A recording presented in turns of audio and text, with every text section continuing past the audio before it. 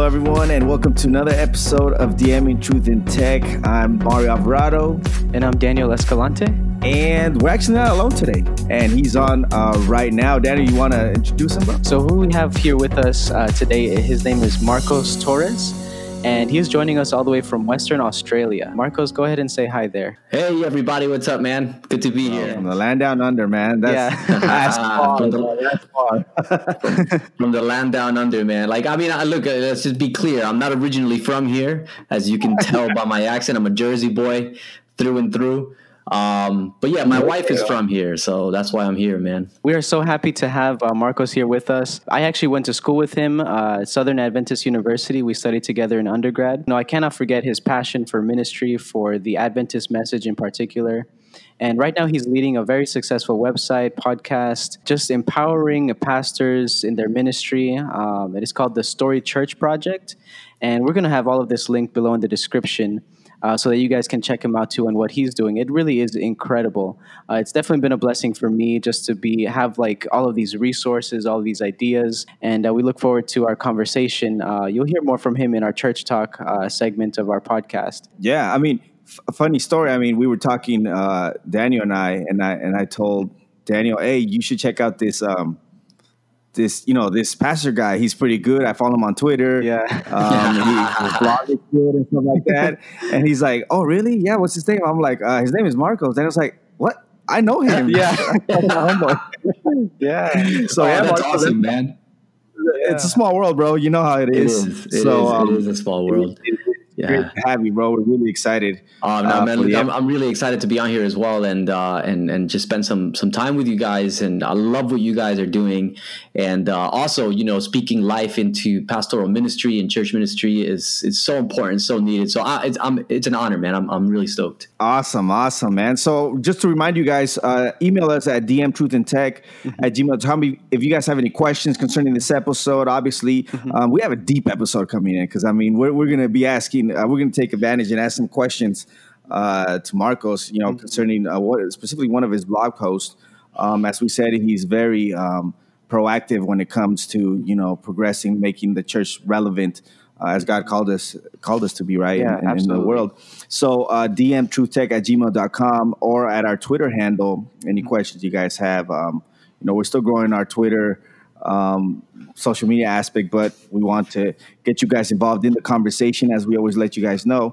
That's DM Truth and Tech. Obviously, all the descriptions, even like Daniel said too, Marcos says this podcast and website, everything will be on the links in the description of this podcast. But so let's get right to it, man. Actually, and he's got a tech moment for us too, right? Yes, he does. Yeah, so very excited to hear about that. Let's do that. Tech moment for you. This segment is our tech moment for you. And so this is where we just share, our favorite piece of tech. Could be an application, could be a program that we use that just benefits, ourselves personally, could be spiritually, just helps us to be more productive. Marcos, what is it do you have something like that you like to use that is your favorite? Just share with it a little bit about it with us. Yeah, man, it's actually it's a website that I found recently. Like, honestly, I think I've only known about it for like 3 months, and it's been so cool, like revolutionary. And it's super simple. It's free. You don't have to pay anything. CALMLY writer.com.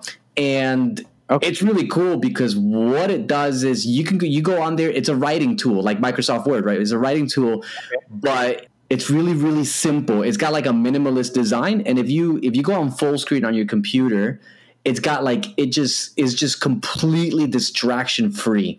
And I know when I'm writing my sermons, right, and I just get distracted so easily. So this thing, you go on full screen, is just totally distraction free, and it's really elegant. The font looks really good. You put on some nice music, man, and you're just dead to the world. So I love it. calmlywriter.com, man. Got to check it out. Wow. All right, yeah, we'll definitely check that out. And you guys heard, sounds like a really great, something that could come in handy for sure. And I mean, you use it for writing sermons and, obviously to concentrate. Now, question, the music, is that part of it, or is that something you just play a playlist that you have on your Spotify? Yeah, I mean, I just hop on Spotify and put something on, So it doesn't come with music. But just anything that you like listening to while you're writing. Different people like different things. So yeah, and you just have the software open and you're dead to the world, man. It's beautiful. Yeah, no, bro. And I mean, and people that don't necessarily do sermons, it's an opportunity for, if you're just a writer in general, right? Maybe you want to dedicate time to just write, maybe a blog post. You know, we have a lot of people that have different things to do in the church. They're trying to be creative, but I guess it's a good site where they can just sit and write. Because man, distractions, bro. You know, sometimes you have your Twitter open on there. You have your that's so true. Yes. Well, I say you, but I usually have those. But it helps to have a site or something like that where you can just say, "Hey, get all that out of the way, and let me just concentrate and be intentional about it." So, calmly writer, calmly writer.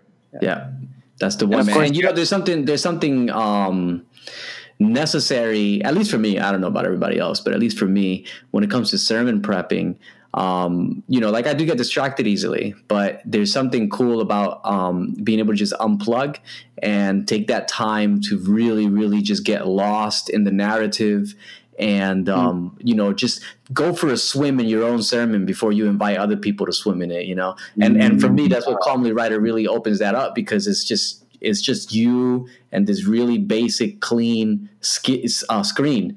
And so you just get lost in there. It's great. Wow. Yeah, that's important, man. And speaking of which, maybe it could be also another idea could be probably journaling. We talked about devotionals about journaling and stuff like that. Maybe that's also another way to, you know, after doing a devotional, you want to do a response or just journal on it.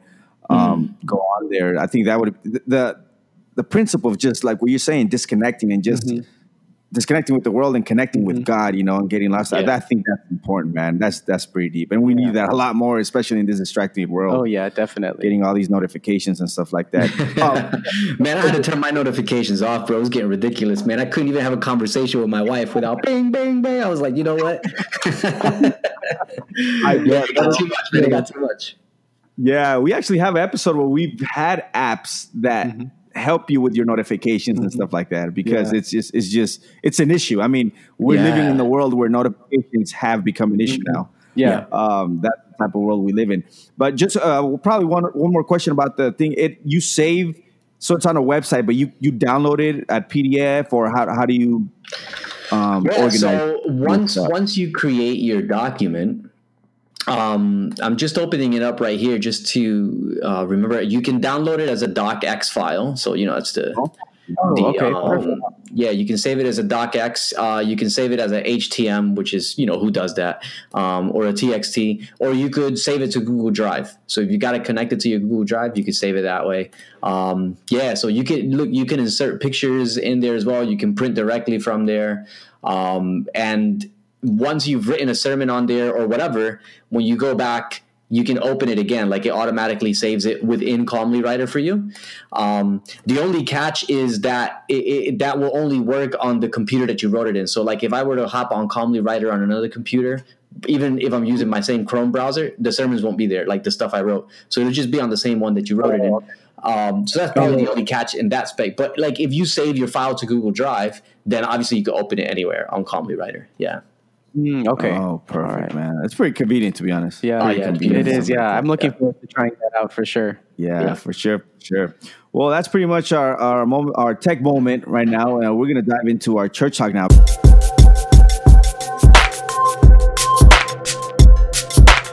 Okay, so in today's church talk moment, we mentioned that I think we may have even shared this before, but Marcos wrote a blog post that definitely caught my attention. A number of his blog posts actually catch my attention a lot, but this one in particular, it was the one titled, "Why Are Adventist Churches Always 10 Years Behind?" Mm-hmm. And so I remember one of the recent times that I thought about this concept. I read an article in the news. I think Mario, I may have told you about this, but I told you that some colleges had started using Apple Pay with their ID cards. With the student ID cards. Okay. And so students will be able to use like their phones to get into dorms and, to pay for meals and things like that. Yeah. And I remember mentioning that to you, and then I told you, man, but our colleges will probably adopt that like maybe 10, 20 years later or something like that. We're still waiting for something like that. And so, but yeah, it made me think about this concept. If we really are behind the times, and if so, why is that? And so, Marcos, I guess to start us off, when you say that the Adventist churches are 10 years behind, what exactly do you mean by that? If you can just give us a little bit of info about that. Yeah, absolutely. And look, it depends on who you ask, because after I published this article, some people commented like, oh, I thought it was more like 20 years behind. So I think it depends who you ask. But nobody disagreed that there's a sense in which we are behind. And I guess there's a lot of different avenues you could look at that from. The avenue that I was talking about had probably more to do with the theme that I focus on, which is, reaching people, being relevant, connecting with, emerging generations and cultures. And so, I'll give you just, like a few examples. It's Adventist churches are usually, when we're in Adventist culture, when we're talking about something, we're talking about it, sort of becomes a hot topic or something. We're like way behind on the conversation where everybody else has been. So even if you look at the system, I forget what it's called, the Worldwide Adventist system that you can create a website on, is so horribly outdated. Like, it's ridiculous. And it's only been in the last 2 years that I've heard any conversation coming from from the top saying, oh, we're gonna do something about this. And I'm not even sure if that's universal. I think that might just be Australia. I don't know. I could be wrong on that. Don't quote me on that. But, they're horrendously outdated. And so what we have to do, like what I do in my local churches, we just find another platform because they're so bad, So that's one example, like those websites and the sort of the templates that they come with, it looks like something out of the 90s. Where we're not in the 90s anymore, So that's one of the shifts. And even when you look at shifts in the culture, like Adventists are talking about postmodernism now.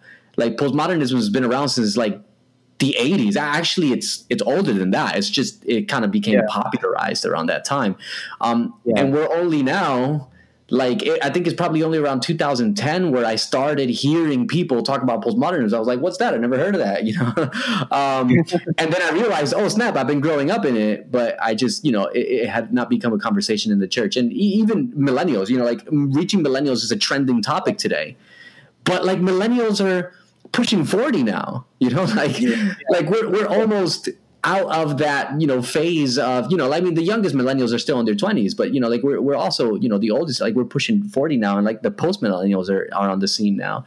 And it's now we're talking about reaching millennials. So that's what I mean, we're just always behind on the conversation. Another perfect example is the emergent church. Now, I'm sure you guys have heard, seen all the DVDs and stuff about the emergent church, and, different churches get all riled up over that.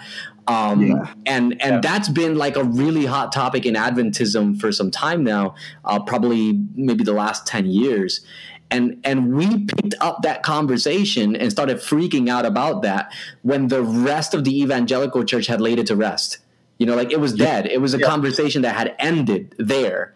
And all of a sudden we're like, oh my goodness, the emergent church, blah, blah, blah. And it's like, nobody else is talking about it anymore, bro. So that's what I mean. We're behind on conversation. We're behind on understanding the culture. We're behind on developing. We're not innovating. We're not leading the way. We're always behind. You can think as well about the health message. We've had the health message since, Ellen White had her visions way back forever ago, but we haven't done anything innovative or amazing about. I mean, look, I'm not taking away from our hospitals. They're amazing. But when you talk about how health narrative is reaching the culture, it's New Age people that are doing that. It's Oprah Winfrey that's doing that. It's not Adventists, So that's what I mean by that. Yeah, that's true. Yeah, that makes sense, I love bread commercial. Yeah. It affects. I think it's just so right. It affects in a lot of the areas of our church doing, and even in our technology. I remember that there's some churches who are trying to stream their services in 480p when everyone, I mean, not everyone, but mostly the general public is already watching things in HD. That's right. And we're still streaming 480p type of things, which we might think, okay, it's all about the content, but sometimes these little details help. If people are so used to watching like HD things on their TV all the time, why would they spend watching something that's so much lower quality, even though it might be good content? You know what I'm saying? That's right, man. So. And it's not all about the content. It might have been like that for passing generations, but emerging generations are very aesthetic. So, like the moment I see, like if I go to a new area, and this is coming from someone who's already a Christian, right? If I go to a new area and I look up the Adventist churches because I want to visit one, I'm going to go to the one that has a nice website. Like if your church has a whack website, I ain't showing up. That's a millennial thing. That's a millennial thing.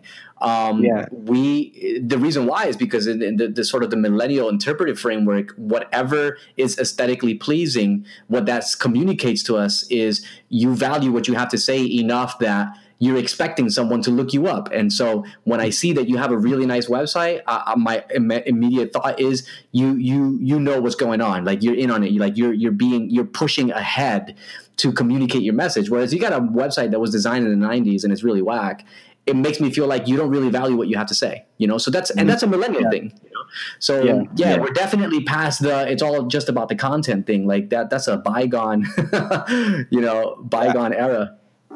That's true, man. And that kind of leads us to the next question that we have, because you talked in your blog and you said we're 10 years behind, and all of a sudden we kind of figure it out, like, oh man, we should be talking about this, or we should be informed about this stuff. We're 10 years late.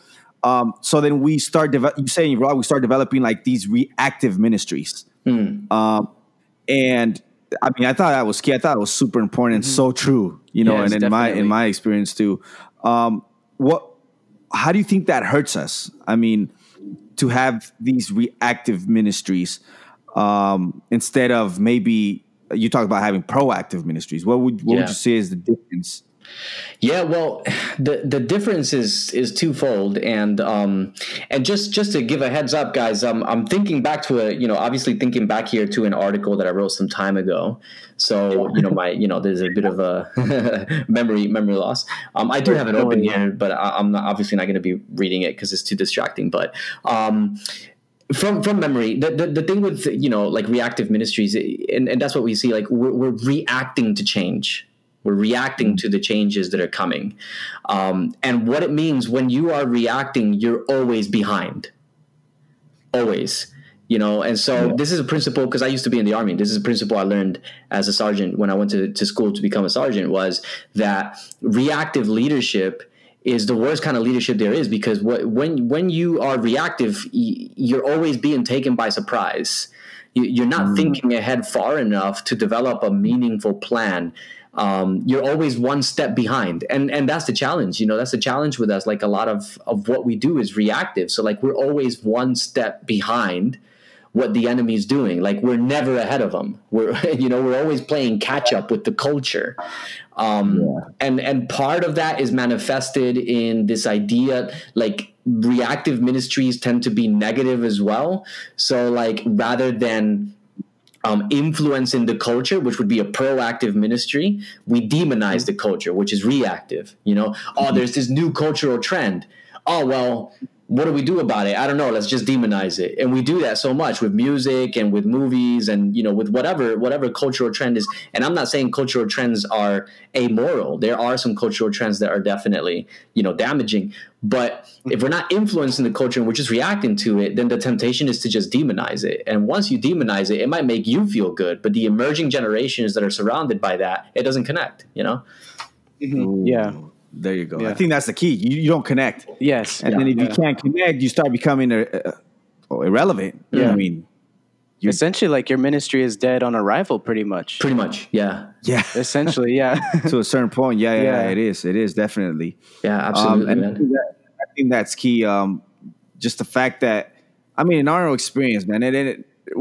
Speaking of millennials, like at least the millennials that grew up in a church here, at least in North America, there's a lot of reactive ministries going on. Most of it, even Society Holiness, right? Even when you brought speakers, it was all based on reacting to the culture. That's right. And saying, this is bad. This is demonized. This is bad. Yeah. And we looked at the results. It didn't really produce the results that we expected, right? A lot of our friends are out. And of course, this isn't the main factor, but it definitely helped. Yeah. To say, hey, look, the results, the fruits, they're not what we were looking for. So it doesn't help. It definitely affects to be 10 years behind, and I think that's the main point of the article. What we saw and what we were thinking, and it's relevant today because we're still 10 years behind in a lot of our churches.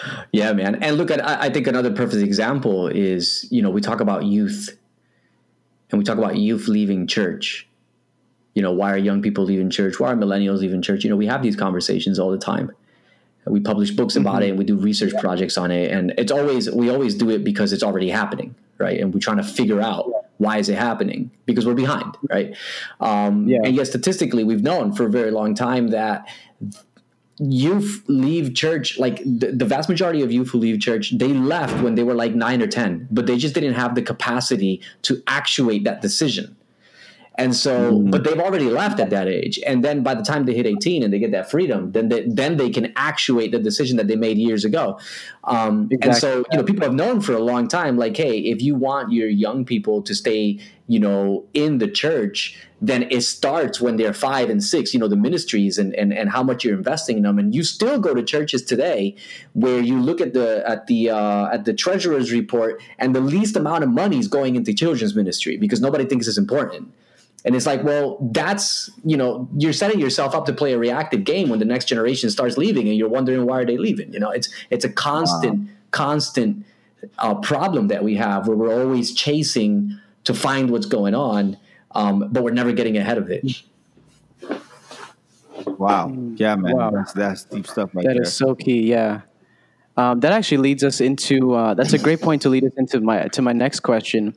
But yeah, your blog post continues to touch on, and I love, this was one of my favorite points about it, but the finite versus infinite games. And I think you define it as finite games are those which have a definite beginning and an ending and are bounded by specific rules. Versus infinite game, on the other hand, that's played to keep the game going. So it doesn't terminate because there is no winner. An infinite game can keep going only by changing its rules.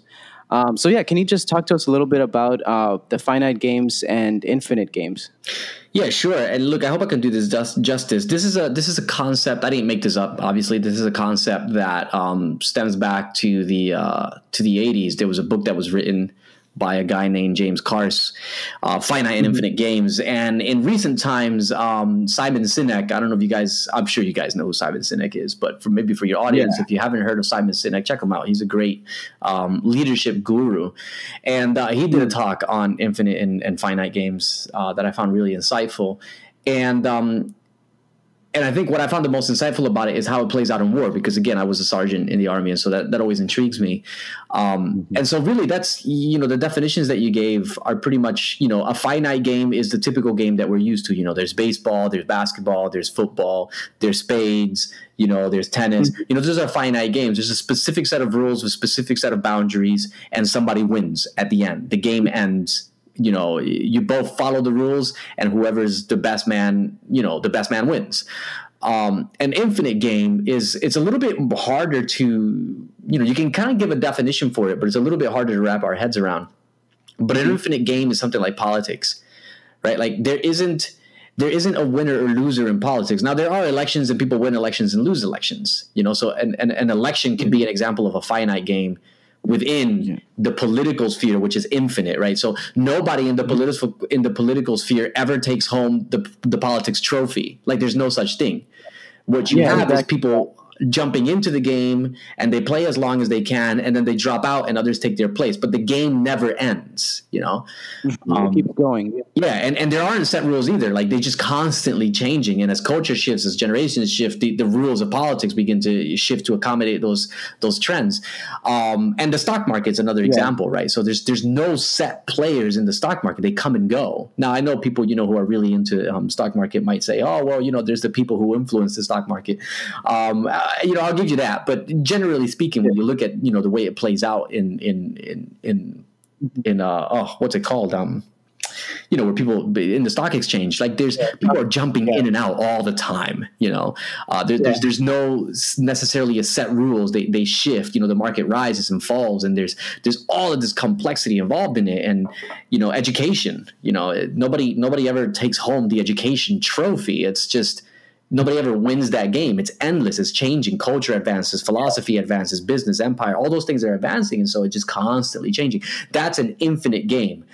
And so understanding the difference between those two, the finite game and the infinite game, is really, really important in understanding why Adventist churches are always 10 years behind. But I don't want to get ahead of myself because I think you were just asking for definitions. So I'll stop there.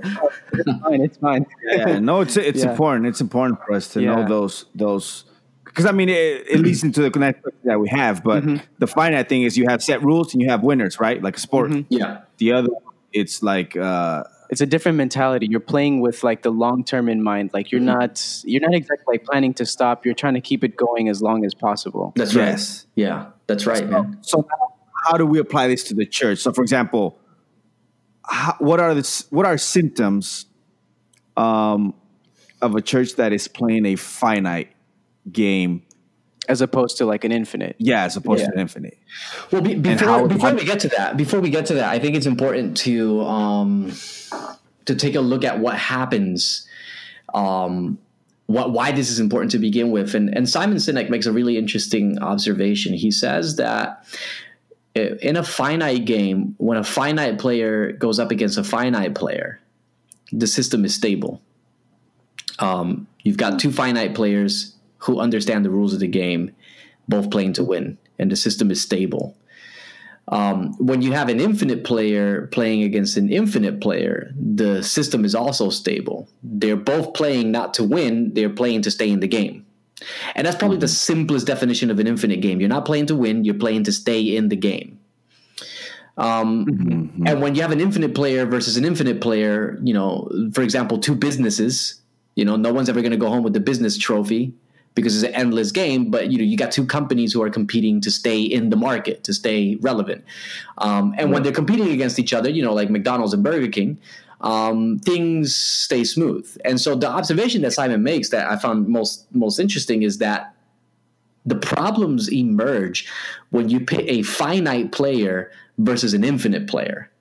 That's where things get unstable. And so he gives a few examples. One of the examples he gives is he went to, I think it was a Windows or IBM or something conference. And he spoke while he was there. And they gave him, this was back when the Zune came out. You remember the Zune player? I wanted one for Christmas. Yeah. Never got it. Well, thank goodness, man, because it's gone. But this was back when the Zune, sort of MP3 player came out, and as a thank you for attending the conference and speaking at the conference, they gave him a Zune player. It hadn't been released yet; it was just going into the market. And they were like, "Oh, here, you can have one." He was really impressed by it. The graphics and the functionality, everything about it was really impressive. So he actually had another talk that very same day at Apple. And so he jumps in a taxi and he's on his way to Apple, and because this all happened in the same city, and he happens to be in the taxi with a guy who worked for Apple. And just to annoy him, he leans over and says to the guy, "Hey, so, Microsoft just gave me their latest Zune player. And guess what, man? It's way better than your iPod," or whatever it is they had back then. The Apple MP3 player. And the guy looks at him and says, "I don't doubt it." And that was like the end of the conversation. Wow. And Simon was like, "Oh man, what do I do with that?" And so he goes to the Apple, convention, and he speaks. And then he says he started to realize what the difference was. Apple was playing an infinite game, meaning they weren't trying to beat Microsoft. Right? That's a finite game where you're trying to win. They weren't trying to beat Microsoft. Yeah. They were playing a game to stay in the market relevant as long as possible. They were playing to stay in the game. Microsoft was playing to beat Apple. And so, he said, like, if I walked into a Microsoft convention and with an Apple, iPod, the people would hound me. "Oh, let me take a look at it. How do I reverse engineer this thing? And what does it do? What does it not do? How can we make it better?" He goes to an Apple one and they just don't care what Microsoft was doing. because they were just playing to stay in the game. And lo and behold, Zune goes out of business shortly after, and Apple has outlasted them significantly in that sphere. Wow. And so this is what he says. There's a problem emerges when you have a finite player that's playing against an infinite player, because the finite player is playing to win, win, win, win, win. And the infinite player is like, haha, I'm not interested in winning, but I'm going to outlast you. And so some other examples are, like the Vietnam War. That's a perfect example. The U.S. went in there to win. And the Vietnamese, they weren't trying to win. They were just trying to outlast the U.S. because what they knew, the longer this war drags on, eventually the politicians are going to say, oh, we're tired of this, and they're going to pull out. And that's exactly what happened, And so again, just going back to your original question, like, what does this have to do with the, with the church and the dynamics that are there? And this is the observation that I shared in the article. The observation that I shared is that Satan is playing an infinite game. Like he knows he's lost the war. He knows that from the cross.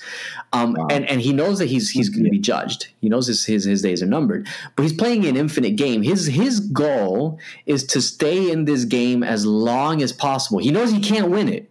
So he's not trying to win it. He just wants to stay in the game as long as possible. So he influences cultural shifts to keep him in the game. He influences political narratives to keep him in the game. He influences trends, ideological shifts. He's doing everything to keep him in the game. He's playing to outlast the church as long as possible. And the problem is that churches, on the other hand, they're playing a finite game. And what I mean by that is we establish rules for how we will do certain things. We pick certain people to do those things, and we set goals for what winning the game will look like. X number of baptisms, Y number of members, Z number of churches. Yeah. So what we have in the end is a whole bunch of churches that may well be winning battles, but they're still losing the war. Yeah. And so most of the time, we're just playing catch up. We're playing catch up with the culture. We're reacting to new shifts as they come instead of anticipating them. We're demonizing the culture instead of influencing it. And all of these I think are symptoms of frustrated churches. We're frustrated because when you pick a finite player, which is how we operate, versus an infinite player, the finite player is always one step behind. And so, a perfect example is here in WA, our conference president some years ago gave us a report, and he said, in the last year we baptized 100 something people, and people were like, yeah, woohoo. Finite player mentality. We baptized 100 something people last year. Woohoo. Yeah. Finite player mentality. Our conference president at the time, his name's Terry Johnson, brilliant guy. And he was thinking more in infinite terms. He turns around and he says, I don't know why you guys are celebrating. He said the city grew by 1,000 people a week. Wow. And we were just like, oh, snap. Like, we weren't even keeping up with 1%. Like, we were so far behind, And so this is the problem, like, we have established a set of rules on how church operates and how evangelism works and how discipleship works and how we're going to reach people and what it looks like and how it should function and blah, blah, blah. Like, we have these set of rules. And I'm not totally against, even infinite players do operate within certain boundaries. But we have this set of rules that we've created, and we're playing to win within those set of rules. And the thing is, Satan is operating in the culture, and he's completely ignoring those rules. Like, they're meaningless to him. Like, he's playing an infinite game. He's not worried about how many people the church baptizes, so long as he continues to influence culture, so long as he continues to be the primary influencer of how people are thinking, how people are feeling, how people are relating to each other, marriages and addiction, all those things. We're barely keeping up with any of that stuff. And then we start losing our own youth, and we start losing our own people. And, recent research shows that I think it was in 2014 where the church did its first membership retention summit, that, Adventist churches lose, 1 in 3 people leave the church within the first 3 years of baptism. And the equivalent of that, I think, is 48 people for every 100 people we baptized walk away within 3 years. Wow. Nearly. Wow. So we have to sit back and we have to ask the question, well, like, what are we doing wrong? And I think that's my challenge in this article, is that we don't ask that question. We still think that we're doing it right.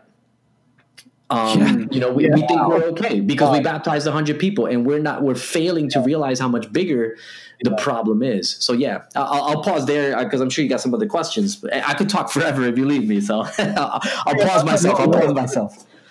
Bro, it's deep stuff. It's deep stuff because I think, for example, you talking about, just to clear out too, also to make it clear for our audience, when you talk about rules that we make up and we just want to work within these rules, we're talking about our own made up rules, right? That's right. Usually it's things that we make up that we think are correct, or they just been adopted, or someone came up with them and we didn't even do the research of why those rules happen. And we say, okay, we're just going to function within these rules. Like, for example, the goals of baptisms. I know there's in a lot of countries, bro, I mean, pastors can lose their job if they don't meet goals for baptism. Yep. And that's playing a finite game. It affects. So a lot of times we're playing within these rules, and we're not talking about, play within the rules that we can, go and break, biblical rules That's or, right. Principles.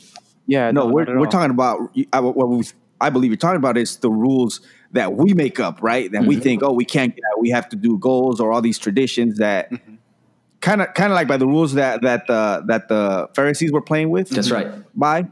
And that Jesus said, hey, these rules, you made them up. They're not. That's right. Not mine. Yeah. Absolutely, man. So absolutely. And what were the the primary method? Like when you look at Jesus, his ministry was an infinite game. And the people that he was surrounded with, including his own disciples, they were playing a finite game. And so that's why when he died, they were so disappointed because they thought they had lost the game. It was like, they're still in finite game mentality, and they're like, oh, we thought he was going to take over the throne and deliver Israel. That's finite game. And Jesus playing an infinite game for the redemption of the entire human race. And this thing that they barely even grasped early on in the ministry. And so Jesus dies on the cross, and for him, he's like, we planned this because this is part of the infinite game. Like this was planned before the foundation of the world.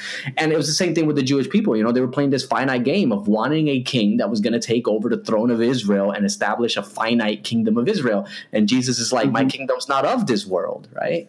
This is an infinite thing. And so really in Jesus, we have an example of someone who's thinking in infinite terms, not in finite terms. And yet our churches operate the exact opposite. We play it safe because finite games are safer. We can understand them better. We can control them better. We can preserve them better. Finite, infinite games, you can't control it. You can't preserve it. It kind of has a life of its own.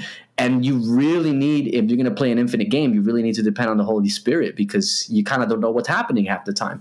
And yet we're really comfortable, with the finite game because in many ways, the way we do church now is like operating a company. It's like operating a business.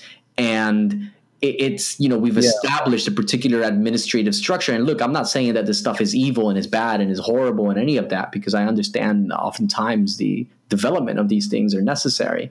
But on the other hand, taking it too far, what you end up with is a church that's just concerned with preserving and we're not advancing anymore. So, like a natural question to this is, what does it look like? Let me go back to the local church here because I kind of dove into the global church a little bit there. But I tend to focus more on the local church. I don't really mess with the global church too much. I talk more about the local church.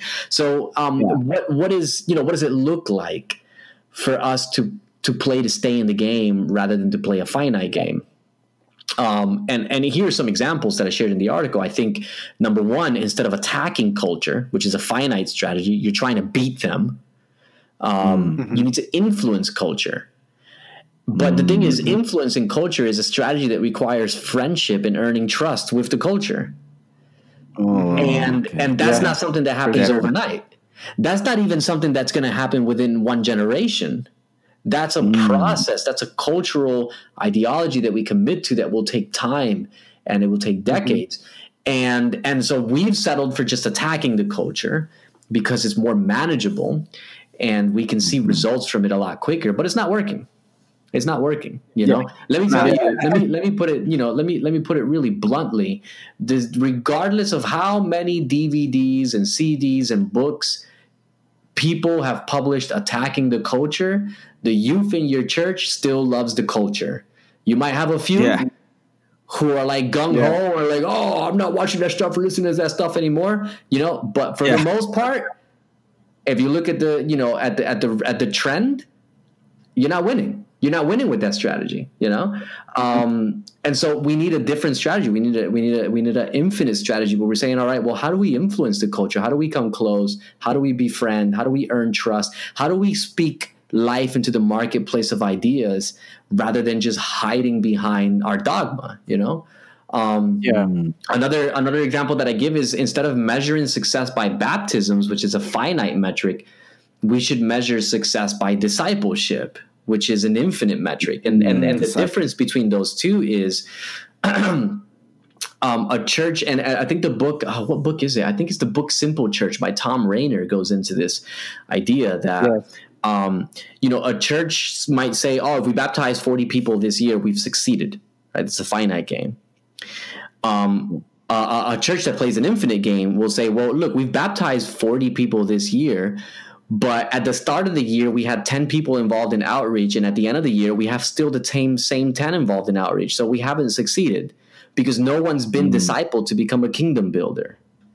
And so rather than saying, oh, we've had 40 baptisms this year, how awesome is that? Like, hey, praise the Lord for the 40 baptisms. But a win should be the percentage of people in our local community of faith who are involved in building the kingdom of God has increased by 55%, for example.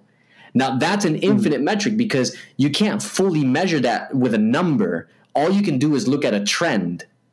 But what happens when more people in your church are involved in building the kingdom of God is you have a complete change. That's a church that's going to have to start church planning really soon. That's a church that's going to spread. That's not a church that's going to stay local, So for me, that's one of the keys that I bring to my leaders is we don't measure success by baptisms. The real question is how many people are shifting from not knowing Jesus to knowing Jesus in baptism. Cool, example for that. But are shifting from there into building the kingdom in really real ways. That shift from into building the kingdom is, again, not something you can really measure with numbers. It's very difficult to do that, but you can see it in the trend, in the way your culture and your church evolves and changes. And so, that's, another example of saying, look, we're going to play the infinite game and we're going to start looking at how many people are involved in discipleship. And to be honest, when you look at how many people are involved in discipleship, your baptism numbers go up by themselves because you got a lot more people involved in reaching out, so those are some examples, instead of reacting to new shifts, when something new happens, we need to be students of the culture. We need to anticipate the shifts. Right now, we don't anticipate shifts. We realize that they're there 10 years after they got there. And then we're, trying desperately to find out what to do about it. And we have to wait for some guru with a PhD to write a book on it before we can figure out what to do. And probably most fundamentally is that finite churches, if we want to get like really simple and practical, finite churches don't adapt. And that's the real problem to them. They don't adapt. They refuse to adapt because they have set rules. And they operate within those set rules, and they play their game within those set rules. Infinite churches adapt because they don't have set rules. They're comfortable with changing the rules to fulfill the mission. And the vast majority of our churches, they are incapable of adapting because they have set rules. And like you said, it's not rules that we get from Scripture, it's rules that we make ourselves. Like, perfect example, one of the conversations I've been having at the two local churches I work at recently is, what are we going to do about our prayer gatherings? Nobody comes to prayer meeting.